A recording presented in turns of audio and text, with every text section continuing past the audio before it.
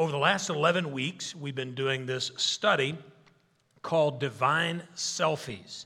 And we all know what a selfie is. You snap a picture of yourself, you post it for other people to see. Well, God captured some selfies and he posted those in the Bible, but they don't come in the form of pictures. They are images through his divine names. God has 85 plus names that are revealed across Scripture, and each one of those provides us these unique glimpses into who he is and what he is like. Now, as we've had this study, certainly we haven't looked at all 85 of those names, but we have taken a pretty thorough examination of those three foundational or prime names for the Lord: Elohim, Adonai, and Yahweh. Elohim is that Genesis 1:1 name for the Lord. It demonstrates God as a powerful creator. Adonai means Lord, and through that name we see that the Lord is supreme in the authority over all. And then Yahweh, or Jehovah, is his personal name. This is the name that he said is his living memorial. Every generation across all geography learns this name of the Lord because in it there is a relational tell. God has a desire to be very personal. Star Wars deity, may the force be with you. The force is not personal, but our God is personal, and he reveals that he is the forever God, the great I am, who exists forever to be with us and for us. We also learn that each one of those foundational names can be teamed with other words so that we have other names for the Lord that give us even more information and insight about who he is. And so we learn that he is God Almighty, that he is high and lifted up, that he is our healer, that he is the one that makes us right, he is our peace, he is our provider. And so as we've taken in all this information about God's divine names, it has led us to the same place of conclusion as Psalm 111, verse 9, which says, what a holy, awe-inspiring name he has. Amen? Like, what an awesome name God has. Last week, we concluded our study of the names by looking at the name that is the one that encapsulates the meaning of all other names, the name that embodies all that God is, and that is the name of Jesus. In fact, the scripture says this to us: God elevated him to the place of highest honor, gave him the name above all other names, that at the name of Jesus, every knee should bow, every tongue confess that Jesus Christ is Lord, to the glory of God the Father. Jesus reveals the fullness of God in the singularity of his name, Jesus. He is Elohim, the creator. He is the Lord, Adonai, and he is the great I am, Yahweh, Jehovah. There is no other name under heaven whereby people can and should be saved than the name of Jesus. Now, today, as we kind of conclude this study, we're going to do so with like a capstone opportunity. A chance for us to consider, listen, how important that we steward the name of God in our lives well. I want to challenge you to think about your appreciation of, but also your identification with the name of the Lord. We want to end with this opportunity to just own stewarding the name of the Lord in our life well. And to do that, we're going to consider a command from the Lord about honoring his name. Honoring his name. So I want you to take your Bible, open with me to Exodus chapter 20. Exodus chapter 20, we're going to dial specifically into verse 7 as we think about honoring the name of the Lord in our life, taking all that we've learned, steward that so that we can honor the name of the Lord. If you're noticing, you haven't been with us, I'm still kind of a single wing. I'm hopeful this week I'll get out of this contraption and be free. Amen? I want to be free. So hopefully you come back next week, we'll be delivered. All right. Exodus, second book of the Bible, Genesis and Exodus. Exodus is that special place that documents how God delivered his people out of Egyptian slavery. And it's in Exodus that God gives some commands. And we refer to these set of commands that God gives as the 10 Commandments. Now, as you look at all of God's word, there's a lot of commands in the Bible. In fact, theologians tell us about 1,050 commands across Scripture. But in this setting, Exodus chapter 20, it's almost as if God took like the 1,000+ commands and he summarized them in the 10. And so the 10 is a very important document for us, giving us this statement about things that God wants us to tend to in our lives. And listen to this, one of the top 3 of the 10 deals with honoring the name of the Lord. Now, we are just around the corner from the college football playoff. And if you follow that storyline, there's 4 teams that could be invited into the college football playoff. Now, as you were tracking that, did they get it right?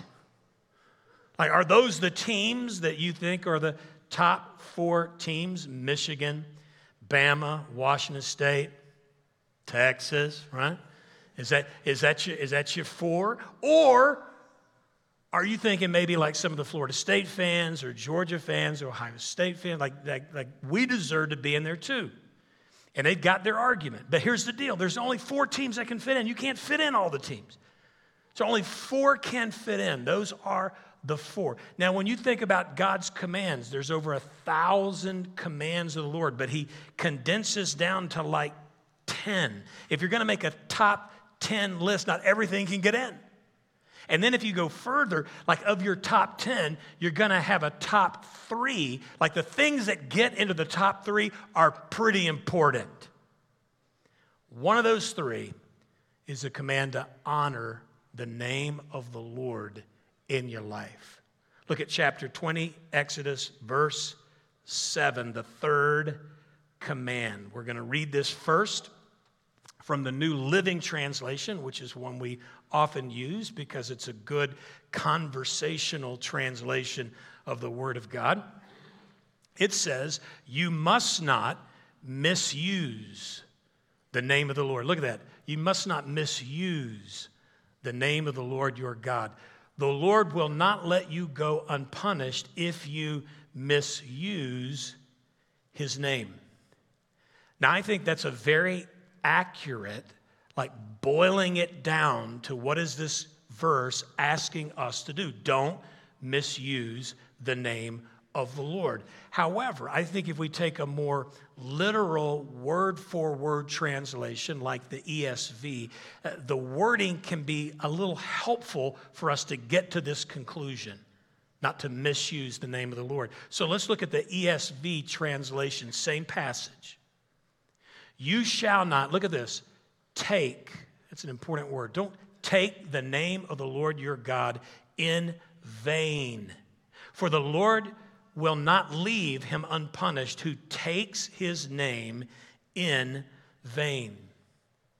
Now, historically, people have oversimplified this 3rd command by reducing its application to simply avoiding certain curse words or slang involving God's name.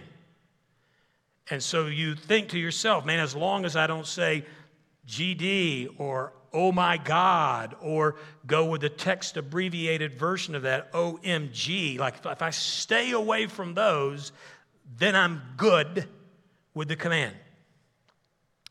My grandmother was a Pentecostal holiness gal. And so out of an abundance of caution, when we were at her house, you could not use words like gosh or even gee or jeez, because she would say that is too close for comfort. And we are not taking up name of the Lord in vain in this house. Now, it's not just my grandmother. There are other people who have assumed, like, compliance with this command is just simply refraining from using God's name as a swear word. But Old Testament scholar F.B. Huey points this out. He says this command is usually associated with profanity or any careless or irreverent use of God's name, but its implications go far beyond this limited interpretation. So to get this deeper understanding, let's look at this verse closer. Verse 7 again, you shall not take the name of the Lord your God in vain. The Hebrew word for take, nashah, it means to lift up, to bear, to carry, to raise up, to hold up, to take up. A more literal translation of the command would be something like this: do not take up the name of God, or do not bear the name of God in vain. Now that sounds different than just don't cuss using God's name. Be careful in how we take up the name. So the prohibition not to take up the Lord's name in vain is more directed, listen, at misrepresenting his name. Don't take up his name and then misrepresent what his name represents. A more positive way to say that is we're under divine obligation to represent God's name well. In your personal life, in your business life, in your school life, in your family life, in your online social media life, we are to represent God's name well. Now, when this command was originally given, it comes on the heels of God delivering his people from Egyptian slavery. Now, the spectacular way in which God did that got everybody's attention. When we go back and we read Exodus and we see these plagues that came about and passing through the Red Sea, like there were so many phenomenal, miraculous things. People were aware of what God had done for Israel. Jericho, 250 miles away from Egypt, but people were talking in Jericho about what God did to deliver Israel as if they were there, but they weren't. But people had heard about it. And so because it was such a big deal, like the name of the Lord soon became associated with Israel. And so he became known as the God of Israel. In fact, over 200 times God is referred to in the Bible as the God of Israel. So in issuing this third command, God was making it known that he cared about how people repped his name. Like he understood what they believed, what they thought, how they acted, what they said. All that was going to reflect back on him. You better represent me well. Even today, if you go to a restaurant or you go to a business, and if you have a bad experience with the person who is waiting on the table or the person who is selling you a product, like if you have a bad experience, it reflects back on the business. Now, that may not be fair, but the reality is your disappointment and the difficult circumstance that the waiter or the salesperson introduced may influence whether or not you ever go back to that store again. Like how they rep the owner, how they rep the business, it matters. When my daughter graduated from Flight Attendant Academy, she's a flight attendant with American Airlines. When she graduated, there was a ceremony, and we went to the ceremony, and I was surprised by this. The CEO of American Airlines presided over their commencement celebration. He stood in front of them and stood in front of the people that were there and said, hey, here's the thing. I'm the CEO of this company, but nobody knows who I am. You couldn't pick me out of a lineup. And people aren't even aware of the things that I send by email that help kind of prioritize what our company should be about and the way that we define the culture. Nobody knows any of that. But what people know will be you.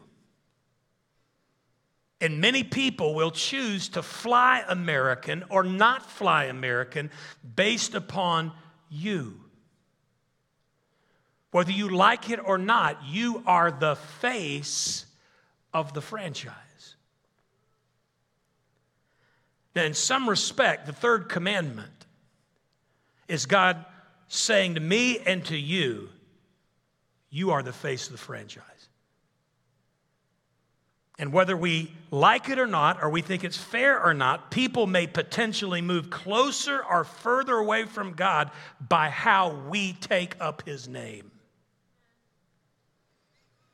So we might summarize this third command this way. God may be more concerned with what we do in His name than what we do with His name. It seems to be confirmed in 2 Corinthians chapter 5, verse 20. It says, so we are Christ's ambassadors. We represent Him. That's what an ambassador does. We are Christ's ambassadors. God is making His appeal through us. Look at this. We speak for Christ. Can we agree that how we speak for God matters? Speaking for Christ certainly can involve those occasions when a door opens up where we get to have a theological conversation with someone. And when that happens, we should be careful to represent God's name well in what we say in those conversations. But can I say to you, you speak for Christ a lot more than just those rare opportunities where you have the chance to have that fuller conversation with people. We actually speak for Christ every day with our lives. In fact, there's some cliches. Maybe you've heard some of these before. It's much easier to see a sermon than to hear one. Or how about this one? Preach Christ, and when necessary, use words. Like every day, our life is representing His name. The question is, do we represent Him well? For those of you who name Christ, you pray in His name. You have taken upon yourself the identity of being a Christian. Like how we think and act and speak will either represent His name well, or we will take up His name in vain. Now, the Hebrew word for vain is shav, and it means empty, hollow, nothing, worthless. Shav shares a root word that means desolation and destruction. It was used to describe the aftermath of a storm. Recently in Tennessee, tornadoes ripped through that community, and maybe you saw some pictures of like the damage that was created by those tornadic storms. This word, shav, it means the debris, the trash left behind by a storm.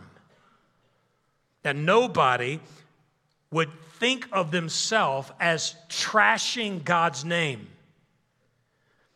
But the reality is, when we take up His name and we don't represent it well, that's exactly what God says. You are trashing my name. And so the call of the command is that we consider carefully, like taking up His name and representing it well. Now, I know all of us would say, I would like to avoid the outcome of taking up His name in vain. Okay, for that to be, we may have to kind of widen our appreciation for what it might look like for us to do that, to trash His name. So here's some examples of how we might end up taking up His name in a vain way. Here's the first one, and that is using God's name for your own gain. Now, let me give you an extreme and probably too easy of an example of this.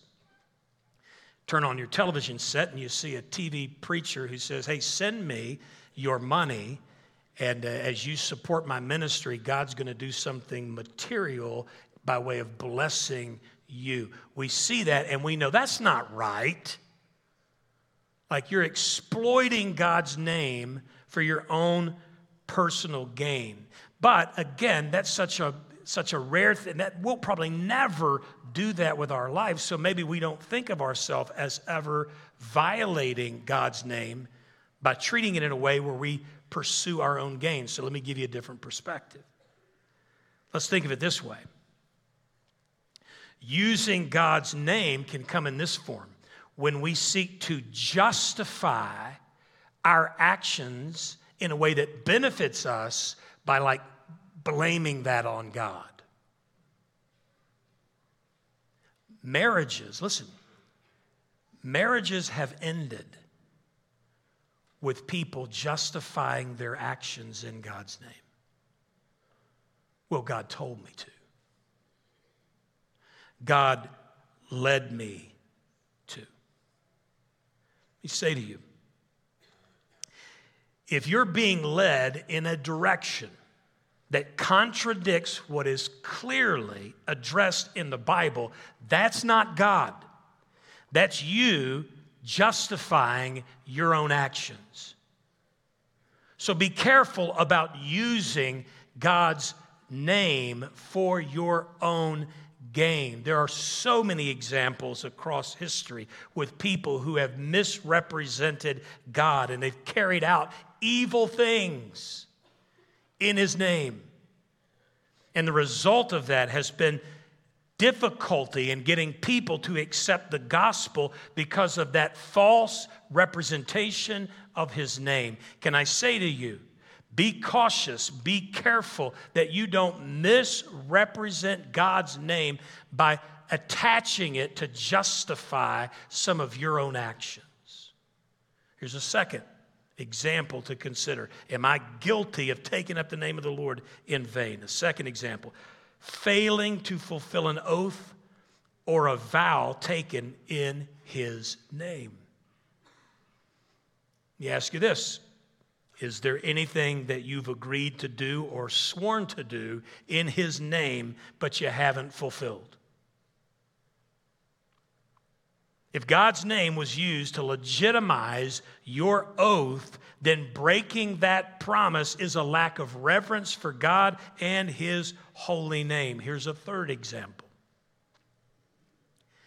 And that is saying something false or not true about God is taking up His name in a vain way. Now, I know what you're thinking. I would never do that. But be careful. Be careful how you speak about His name. Oh, God wouldn't care about that. God's not like that. God's just all love and happiness. He's okay with that.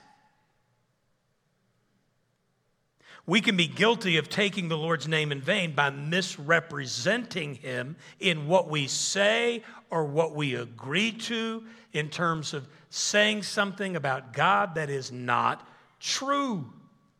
Be careful about just spouting off like, oh, that's not God. God's not like that, when what we may say isn't grounded and rooted in biblical truth.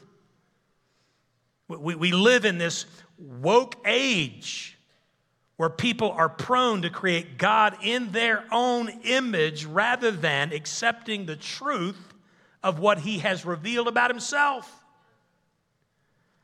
So be careful that you don't misrepresent God by saying something about Him that isn't true. Here's the fourth and the final example, and that is treating His name lightly or coarsely would be considered taking up His name in vain. Now, again, I don't think the primary concern of the third command is this, but that doesn't mean it's unimportant.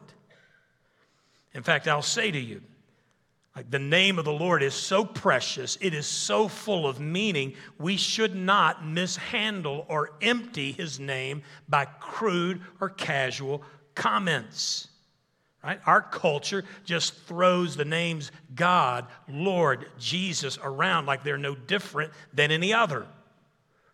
But we should know that there's something powerful and precious about his name. And so we were respectful of his name. And we refuse to use his name as our go-to for expressing our frustration. Don't treat it lightly or coarsely. Now, whether we may say, man, I may be guilty of one of those examples or any other way you may think of that might misrepresent God, let me say to you, it doesn't sit well with him when we do that.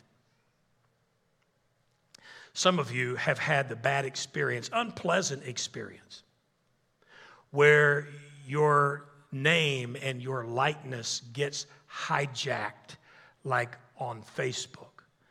I've had this experience where someone sends me a friend request. I'm like, wait a minute, I think I'm already friends with them. And then you look, and sure enough, I'm already friends. And so all of a sudden, they'll send out a message going, hey, somebody like has hijacked my name, and that's not me. And that's frustrating, aggravating when someone identity theft, like you've taken my name and you're using it to try to defraud people. That makes me aggravated. From time to time, people take my email and then they'll hijack it and they'll use it to try to get things from people. It happened this week where someone took my name and my email and they sent out and said, could you please send money for this particular cause? If you get an email from me asking you for money like that ain't me, all right? And it's frustrating. It's aggravating. And the Lord expresses when someone like misrepresents his name, it doesn't sit well with him. How do we know that? Because the back end of this third commandment, God makes that clear. Here's the Message translation of the rest of the command in chapter 20, verse 7. God won't put up with the irreverent use of his name. In fact, what we're supposed to do with his name, theologian Peter Enns writes, is the name of God must be treated with the highest respect. That's true, isn't it? Like you feel that, like that's what God deserves, treating his name with the highest respect. Well, it might be like in your taking up the name of the Lord, maybe there is a sense of conviction. Like, I don't know, man. I think maybe from time to time I treat his name lightly. I think there's some promises that I've made in his name that I haven't fulfilled.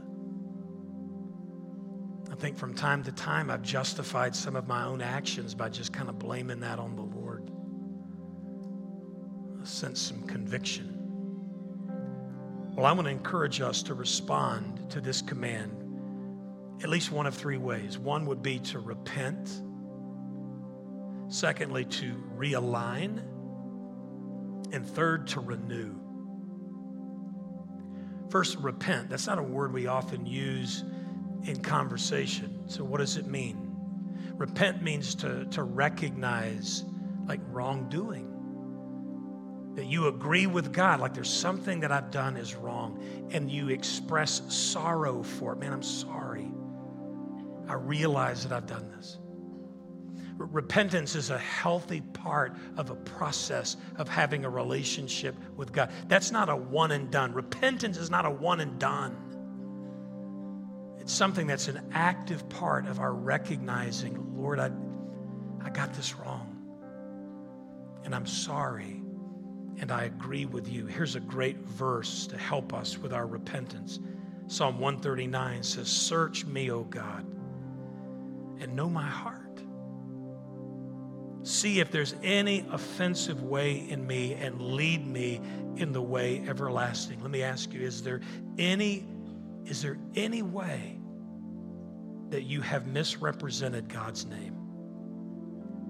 Is there anything you need to repent of? agree with God. Repent, search my heart, reveal it to me, Lord. Secondly, realign. If there's something that just comes to mind or heart that you've gotten wrong, well, this is an invitation to get it right, to realign, to line up with God again, to agree with Him. The Bible talks a lot about living our life as like walking. The metaphor walk is our life. And over, we're told to walk worthy of our calling. Walk worthy of the Lord. Let your manner of life be worthy of the gospel of Christ. There might need to be something in our life that's gotten out of alignment in our taking up God's name, that right now there's a sense of God's call to bring that back online and walk worthy of the Lord. Realign. And then finally, there's renewal. Renewal. There's a lot of things that maybe you have subscribed to which come with an automatic renewal. I told you all a few weeks ago, my wife took my credit card away from me because I had all these auto renewal purchases that I didn't even know I had. And she started getting them and asked me a question like, what are you doing? Give me that. She gave it back to me yesterday. Can we celebrate? Yay! So we all know what auto renewals are like. See, there's this errant thinking that our spiritual life is set on auto renewal. And you just kind of wake up, oh, look, man, my relationship with the Lord is renewed. Everything's right. Doesn't work like that. Your spiritual life isn't set on auto renewal. That's an intentional decision that you make to renew your heart before the Lord, where you realize, man, there's some things I've gotten wrong. I want to get realigned, and I want the Lord to renew my heart. I want to renew my covenant and commitment to take up His name well. Here's a passage for that. Psalm 51. Create in me a clean heart, O God, and renew a loyal spirit within me. I think there's some renewal that needs to happen in the house today. That you realize that it's important. Like the name of the Lord that we've been discussing, it's the revelation of it is eye-opening, and you're seeing a fuller expression of who He is, and you're recognizing like there's a responsibility that I have to rep His name well, but there's areas that just need to be addressed for me to do that. May today be the day of your renewal, and may you take up the name of the Lord and represent Him well.